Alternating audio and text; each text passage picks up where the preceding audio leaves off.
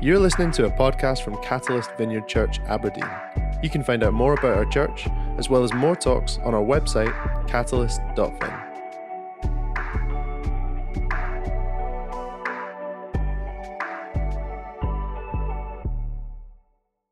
Good morning. Morning. Good morning. I'm so sorry to interrupt your conversations, he says slightly aggressively. It's fantastic to be here. My name's Chuck. I'm one of the leaders here. A massive hello to a bunch of our other sites who are joining us this morning. So I believe Live and North and Inverurie and Mearns are joining us by the wonders of technology. And so we're going to give them a cheer. Yeah. For those of you who are joining us by technology, just to let you know, you're joining us on a very emotional morning because my son is being baptized this morning. So, you know, if I could just about hold it together, then that'll be good. If I make any sense at all, then that'll be a blessing to us all.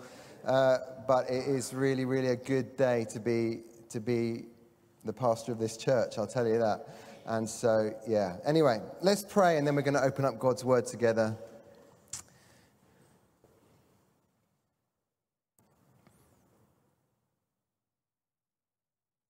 And Jesus, we're celebrating this morning because you're not in a tomb. You're alive, and you're at work, and you're changing lives. And we're so grateful that you're involved in our lives. You're not at a distance. You're interested in who we are and how we live and what makes us tick. You're so deeply interested in all of those things. And so we pray that by your word and by your spirit, you would be just speaking to each one of us, whether they're in this room or in one of the other rooms this morning. Come and meet with us, speak to us, we pray. Amen. Amen. I wonder whether you know what the most popular children's toy of all time is. You might be tempted to think it's Barbie. It isn't. Or Lego. It isn't. Or Meccano. Or Cabbage Patch Kids. It's not. It is, in fact, the Rubik's Cube. Apparently, according to the list that I read, don't hold me to that, it may not be true, but that's what I've heard. And when I was a kid, for Christmas one year, my parents gave me a Rubik's Cube, and I was like, oh, thank you so much, you shouldn't have. And I realized during the course of the Christmas holidays that I was completely useless at it. You know, I tried so many times, but I just couldn't even get a couple of the squares next to each other to have the same color, and it was just terrible. And so school starts again in January. I arrive at school, I bring my present with me, and I'm like, yeah, I just can't get this thing to work. And my mate says to me, oh, I can do those. And I was like, wow, that's amazing. Show me. He said, well, I'll tell you what I'll do. I'll take it home tonight. I'll bring it back tomorrow. I was like, okay, that's cool. So he brings it back the next day. It's completely done. I was like, how did you do that? And I said, I bet you can't do it again. And I mucked it up again. I gave it to him. He comes back the next day. It's completely done. I said, you're going to have to show me now how to do it. He said, oh, no, it doesn't work here. I was like, I don't understand what you mean. He said, yeah, I have to take it to this special place, and then I have to do it, and it only really works in my special place. I'm thinking, there's something really suspect about this. And so I did what you did in primary school, which is like the equivalent of waterboarding for primary school kids. You know, when you twist someone's wrist and until it hurts. And so I twisted his wrist until it hurt. I'm sorry, mate. And he said, okay, I admit what I did. And what he'd done was he'd taken a craft knife, he'd removed all of the stickers from the Rubik's Cube, and then he just stuck them exactly back into the right place. And at the time, I don't know how you would respond to that. At the time, I was so deeply shocked. I just couldn't believe that anyone in the world, least of all my friend, could be that deceptive. You know, it's like, I can't believe that you've done that. And I was just thinking about that recently and thinking about my response to what happened. And I was thinking, do you know what? I don't think I would be the same now. And it's not just because I'm older. It's because we're kind of living in a different world. You know, even our kids know that email that pretends to come from an African prince that says, if you just, happen to send me an email, then I'm going to transfer $1 million into your bank account. Even our kids know that that's not real. In fact, especially our kids know that that's not real. Or the TripAdvisor reviews, or the text message that pretends it comes from your bank. Our kids especially know that that's not real, because we're living in a cynical world where we're all being trained to be skeptical. And we are living in a world that is largely devoid of authenticity and integrity. And yet, the human heart is a heart that longs for truth. We actually long for truth. We long to be able to pin our lives on things that are absolutely rock solid true.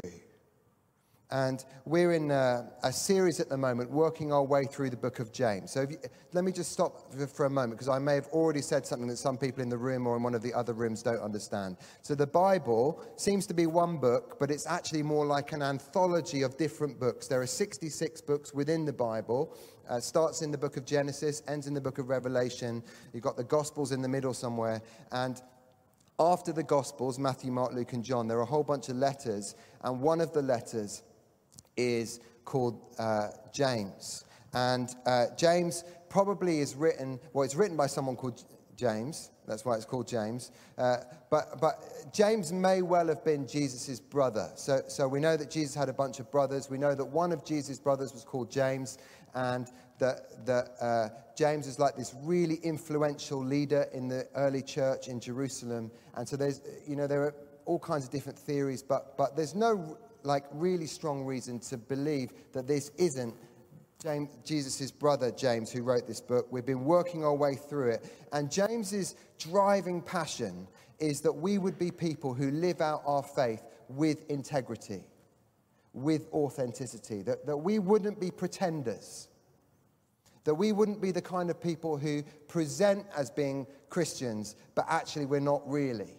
He's like, you've got to be the real deal. That's his driving passion. And we will have seen that already for several weeks, and we're going to see that for some more weeks to come. That's why we're calling this series Authentic Faith, because that's really his driving passion. Today we're in chapter 2, and this is like the beating heart of his letter. So chapter 2, verse 14. He says that it's going to come up on the screen as well. There you go. He says, "What good is it, my brothers and sisters, if someone claims to have faith but has no deeds? Can such faith save them? Suppose a brother or sister is without clothes and daily food. If one of you says to them, 'Go in peace, keep warm and well fed,' but does nothing about their physical needs, what good is that? In the same way, faith by itself, if it's not accompanied by action, is dead. But someone will say, 'You have faith, I have deeds. Show me your faith without deeds, and I'll show you my faith by my deeds.'" And that's where we're going to finish today. I'm just going to turn up the brightness on my screen. There you go. I was reading a couple of weeks ago a kind of a short biography of a guy called George Muller. I don't know whether that name is familiar to you. He was a kind of German pastor, missionary, comes over from Germany in 1832, lands in Bristol. And he's not actually really too sure what he's supposed to do when he gets to Bristol. And so he starts to walk the streets of Bristol, just praying, "Lord, just show me what to do." And he comes across loads and loads of kids who are living on the streets. They're homeless. Their parents seem to be nowhere. And he's really worried about them. And so he just thinks, well, I could do something about that. And he opens up his home and he invites 30 young girls to come and live in his house. But he thinks, I've got to do something with the boys as well. And so he rents another house, and then the boys go and live in that house. And before long, he's rented 3 or 4 houses, and he's got loads and loads of kids. But the neighbors absolutely hate it. He's like, well, what am I going to do now? So then he builds a purpose-built orphanage, and 300 kids come and live in that home. And before long, he's got like 5 different homes scattered around Bristol with more than 2,000 kids living in these homes. It's just an amazing story. But what's even more amazing is that the government didn't pay for it, and he didn't actually ask anyone really ever for money. He just prayed, and he had faith that God was going to provide everything that he needed. It's just an amazing story. And so over the course of time, every gift that comes in, he writes it in his book, and he keeps a record all throughout his life and ministry of all of these different gifts that came in. And when they were added up at the end of his life, they amounted to £1.4 million. Which in the 19th century is like a huge amount of money. And in fact, in today's money, it'd be worth more than £100 million. There were moments where, like, he'd have 300 kids sat there ready for breakfast. They're all in their school uniform or whatever. And he's like, I've just got nothing to feed these kids. And so he said, right, kids, we're going to pray and we're going to see what God does. And then suddenly, it was recorded in this biography, there was a knock on the door, and it was the milkman. And the milkman says, oh, you wouldn't believe it, but just as I was passing your door, the wheel fell off the cart. And so we've got to remove all of this milk before we can fix the cart. Could you just use all of this milk for us? And they're like, yes, we could use all of this milk. And then there's another knock on the door, and it's the baker. And he's like, I just couldn't sleep last night for some reason. And so I ended up baking extra bread this morning. Could you just use all of this bread? And they're like, yes, we could use this bread. And those are the kind of things that happened all the time. And when I was reading this story, what I was thinking was, that was just one man full of faith. And then I was thinking about us being gathered here this morning, and I was thinking, what would it look like for each one of us to live with that amount of faith? I don't know whether you could just imagine what you're going to be doing tomorrow and this week, and just think about what would it look like for George Muller to live your life? And to be a person of prayer and a person of faith, trusting God that he would provide everything that you needed as you followed God's call on your life. And so that's really what this whole book that we're journeying through, the driving passion of James's life, is people who live by faith, but it's the real deal. That's what we're going to be looking at this morning. The real deal, not kind of inauthentic or superficial faith, but real faith. And he's going to teach us about what is real faith. The first thing he's going to say is this: real faith is faith in Jesus. It's faith in Jesus. In the English language, we use words to mean lots of different things. And often, if I use a word, it's definitely not the same as the way my kids use the same words, Only just refer you to words like sick. When I use the word sick, it means something very different from when my kids use the word sick. And in fact, they probably moved on from that word now. They're using something else. I'm so sorry, kids. I've embarrassed you. But anyway, when we use the word faith, we don't all mean the same thing. For some people, when they're talking about faith, they kind of mean like, oh, I've got faith. They just mean I'm backing myself. I've got faith in myself. My wife, Taryn, the other week, she referenced an interview that we came across with the punk icon Debbie Harry, who said this: I think it's important to have faith, but the most important thing is to have a deep faith in yourself. Some people use the word faith like that. It's like, I believe in myself. I'm trusting myself. And the problem with that is as the late Charles Stanley said, he said this: if you put your faith in yourself and your abilities, intellect, and dreams, then the foundation of your life is only as strong as you are. Which is true, isn't it? Other people use the word faith in a more spiritual sense, but it's a kind of generic, non-specific faith.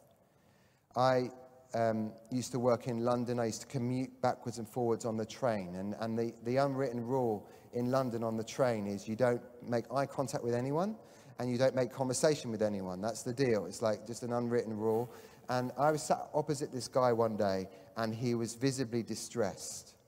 And so I was like all confused about what to do, but eventually I said to him, mate, what's going on for you? And he said, I just heard that my uncle's died, and I'm just really gutted about it.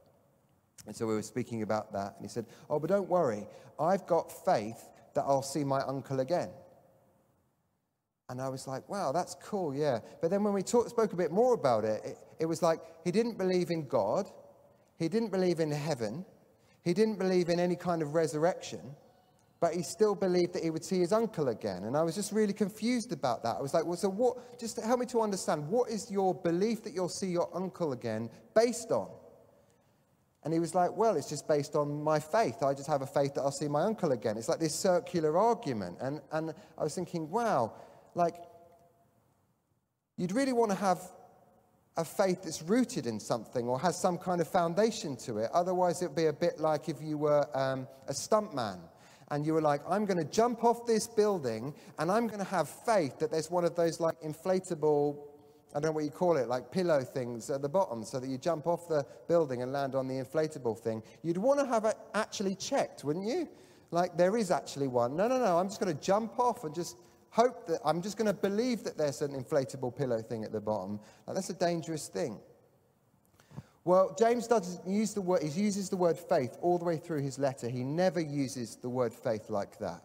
Not in some mystical sense, not in some kind of I'm backing myself kind of a way. He's always talking about faith in Jesus. And it's not in our particular passage, but if you go a few verses earlier to chapter 2, verse 1, he says this, my brothers and sisters, believers in our glorious Lord Jesus Christ. This is faith that is rooted in a person. He's like, actually, our faith is a personal faith. It's rooted, it's focused on a person. And the really great news is that person, Jesus, is really, really kind and really, really powerful. And so if we're going to make a choice about who to have our faith in, then Jesus is a really, really great choice. Real faith is in Jesus. Secondly, real faith is rooted in compassion. And we have come across this already, and we'll come across it again, this idea that the kind of faith that James is talking about is a faith that is displayed to the world in the way that we treat people who don't have anything, the poor, the broken, the marginalized, people who are pushed to the edge of society. He's like, if you have a real faith in Jesus, that's going to find its way out. It's going to leak its way out in the way that you love other people. You'll see that in verse 15. Suppose a brother or sister is without clothes and daily food. If one of you says to them, go in peace, keep warm and well fed, but doesn't do anything, what good is that? In the same way, faith by itself, if not accompanied by action, is dead. I don't know about you, but when I first read that, I was like, wow, James is really going in hard for that. You know, he doesn't say faith without actions is suboptimal, or faith without action is like not quite the real, the finished article. He says faith without action is dead. Why is he so hard on that? Well, actually, it seems like what he's doing is he's very worried about the future of the church. He's worried that the disciples of Jesus have kind of been scattered out into the world, and instead of them going into the world to proclaim the gospel of Jesus, the world is kind of seeping into them. And actually, we should be worried about that too, that the way that we live our lives is, that our own thinking is being infected by the world around us. That's what he's concerned about. In particular, it seems like he's concerned that a particular kind of Greek philosophy is seeping into the church. And the Greek philosophy is called Stoicism. Let me just check. Is there anyone in the room who is an expert in Greek philosophy? Colin is. Okay, well, I'm going to check this with Colin later, and Colin is going to make sure that I'm on the right lines. But I've read one book, so I can speak with some authority on the subject. Stoicism, the goal of the Stoic is that they would reach a phase that they called apatheia. And apatheia is like total serenity. It's like, I just want to reach a place where I'm completely serene at all times. That's the goal of Greek Stoic philosophy. And the problem is that things like emotions get in the way of that, right? You don't want to be feeling too emotional because that's going to mess with your mojo. And so you just want to make sure that you avoid emotion at all costs. And the problem with trying to avoid emotion at all costs is that there are particular things that come up in life, or people you come across, that kind of tug on the heartstrings and make you feel emotional. And you want to avoid that because you're aiming for absolute serenity. And so you definitely want to avoid anyone who's like struggling in life, because you might feel pity towards them. And you definitely don't want to walk down Union Street and come across people who are like sleeping in doorways and stuff like that, because that's going to be emotional for you, and you're aiming for apatheia. And so, for example, Epictetus, who was one of these philosophers, he says, only he who disobeys the divine command will ever feel grief or pity. Or Virgil, he draws this kind of word picture. He's like painting a picture of what someone who's really happy is like. And he says this, he has no pity for the poor and no grief for the sorrowing, for such emotions would only upset his own serenity. And so James is really worried. He's like, if people get on board with this idea, then the church is going to stop serving the world. And it's going to stop loving the poor, and that would be a terrible thing. And obviously James, most likely Jesus' brother, he's known Jesus. And he's seen that Jesus has lived the very opposite kind of life. Wherever Jesus goes, he's moved with compassion. He's like just absolutely gutted by people who are like on the edges of society because they're sick with leprosy or with some other kind of disease. He's devastated by the poverty that he sees. He's so upset with the spiritual poverty in Jerusalem that he's weeping. He's weeping at Lazarus' tomb. Like, he's the kind of person who's deeply moved all the time. You can't go anywhere with Jesus without him just being just so sad about the things that he comes across. And so James is like, real faith is like the opposite of stoic faith. In fact, there's no such thing as stoic faith. That's why he's saying faith without action is dead. About 20 years ago, I was with a group of young people, and we went to South Africa. And the particular place we went to in South Africa, we were working with some projects that were working with kids who'd been orphaned by HIV/AIDS. And so, you know, you meet any single one of these kids and their story would just break your heart. But to see loads and loads of these kids, it was like just almost traumatizing to hear their stories. And so I don't imagine we were especially useful, you know, like we were trying to be useful, just building stuff and helping out where we could. But it was a powerful time. And also wherever you drive around in the city, wherever you stopped at a traffic light, there'd be kids like as young as 2 or 3 just knocking on your window and just begging for food. It was just like none of us who were on that trip will ever be the same again. It's like the kind of experience that will just, in the best sense, damage you.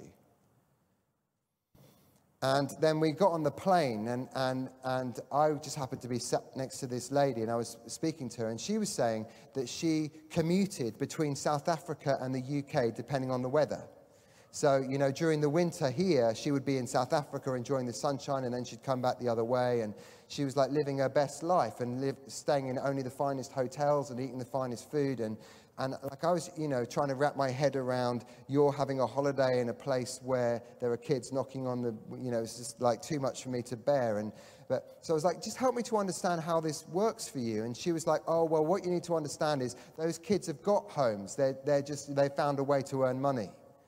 And what you need to understand is that those people who look like they're living in cardboard boxes, you know, in car parks and stuff like that, they've actually got other really nice homes in the countryside. They just come here during the week and they go back at weekends. And I was thinking, you're seeing everything that I'm seeing, but you're not seeing what I'm seeing.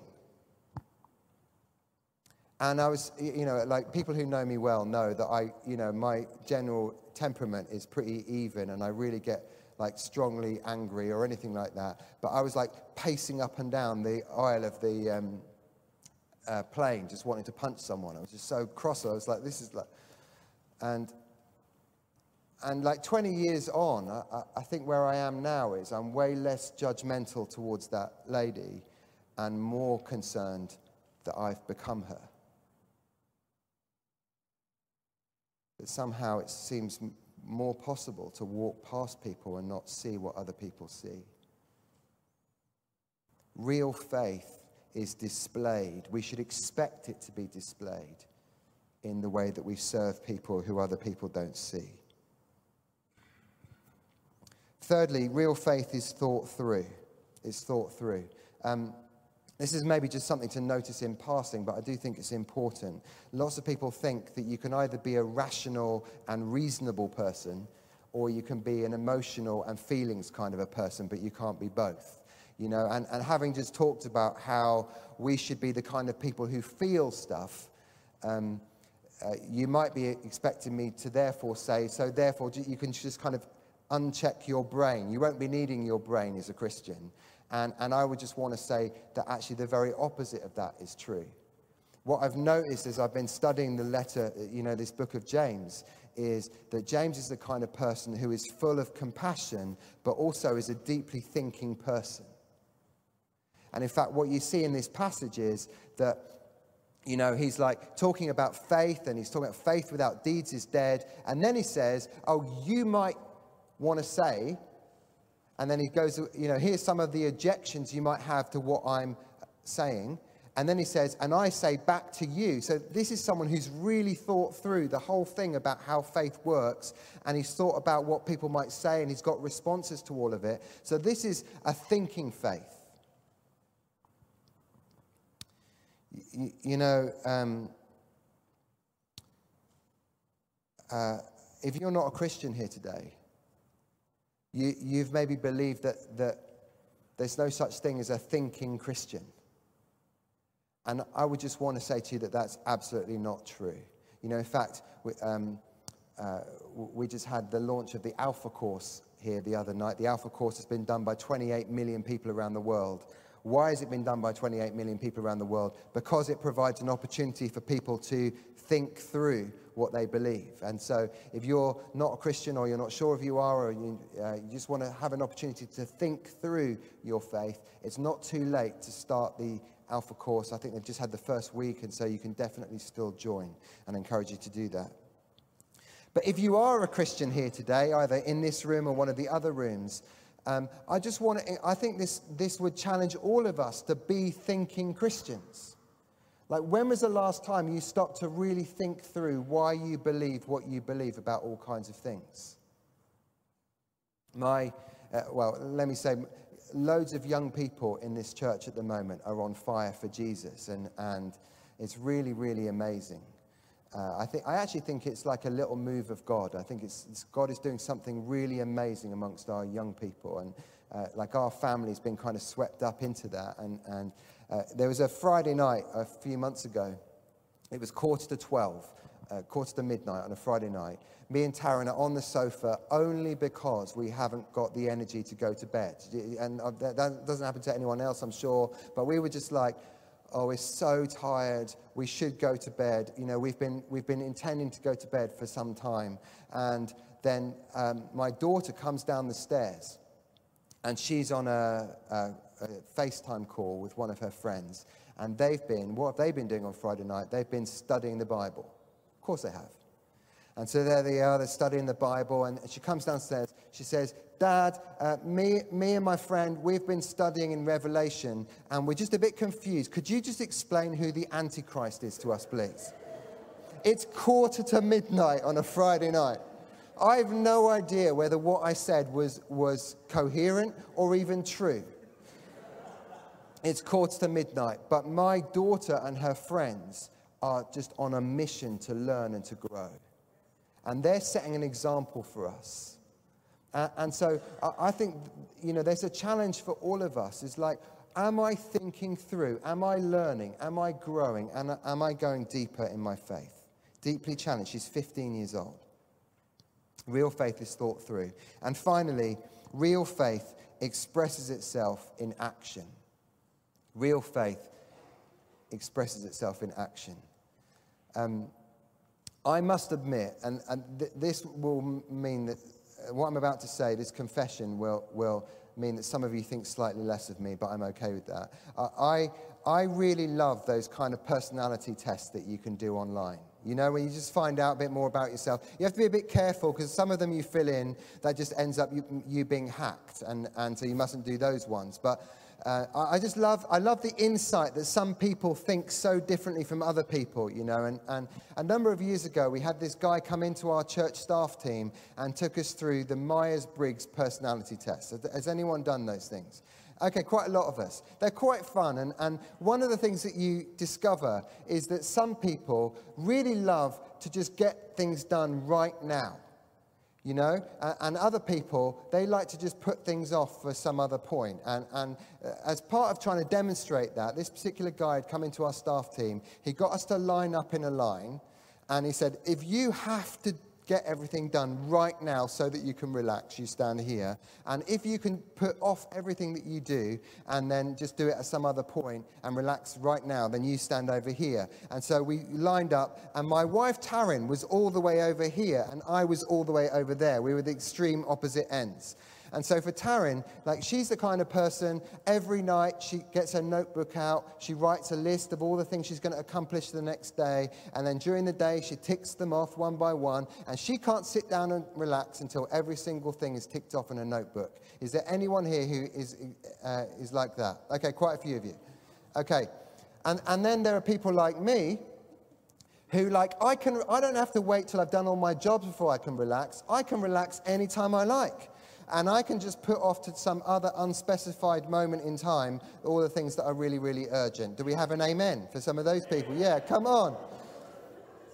And so we, you know, like, we live with different preferences about how things happen. And some of those preferences are like, they're not just like, oh, I kind of prefer this. They're like deeply held convictions, and it's like a sense of identity. It's almost to the point where it's like, this is morally right, you know, and then, you know, and that could be about anything. I might have a preference to not eat meat or to not eat vegetables or you know, whatever it is. We have all kinds of preferences, but James wants to tell us we don't get to choose between being a person of faith or being a person of action.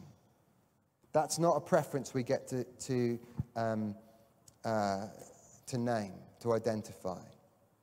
Because he says in verse 18, someone will say, you have faith and I have deeds. And he goes on to say it's a far better way to have faith expressing itself in deeds. As my wife often, this is maybe an easy way to understand it, my wife often says, you don't get to just tell me you love me, you also have to put the bins out. Right? That's, you know, it's like faith. It's like, you know, you're someone who loves Jesus, and also you're someone who does the things that Jesus is asking you to do. And so that should maybe come as a challenge to all of us. So for some of us, the invitation of today's passage is to not only be a person of prayer and a person of scripture and a person with a really deep knowledge and intimate relationship with Jesus, you also need to roll up your sleeves and serve some people.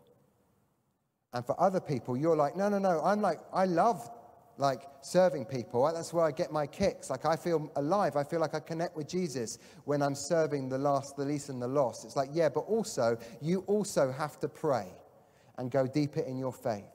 And so for some of us, it's like, I need to look more at the work of the Lord. And other people, you have to investigate more the Lord of the work. But together, we can all grow. And so why don't we stand?